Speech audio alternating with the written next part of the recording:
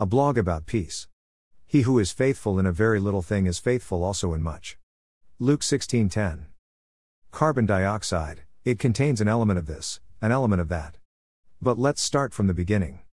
For over a century, CO2 has been recognized as a workplace hazard if it is found at high concentrations.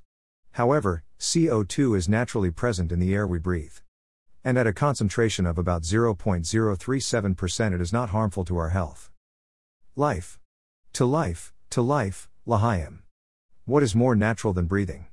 Breathing is a small exchange, a little like talking. I bring in the good air. You can outsource carbon dioxide, but even with bags of it, each of us uses our breath in different intervals, like speaking.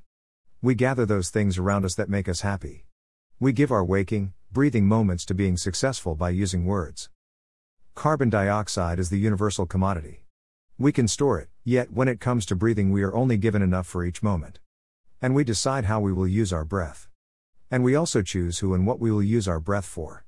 One puff here, another breath there. We don't take in more.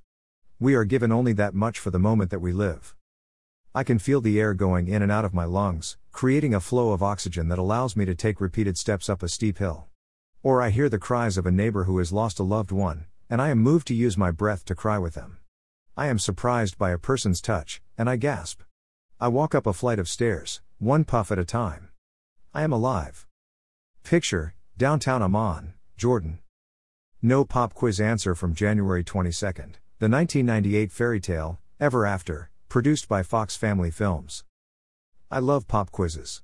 Here's the pop quiz for January 24, 2019. What movie tells the story of a milkman who lived with his wife and 5 daughters in the fictitious Russian village of Anatevka? Sunrise, sunset.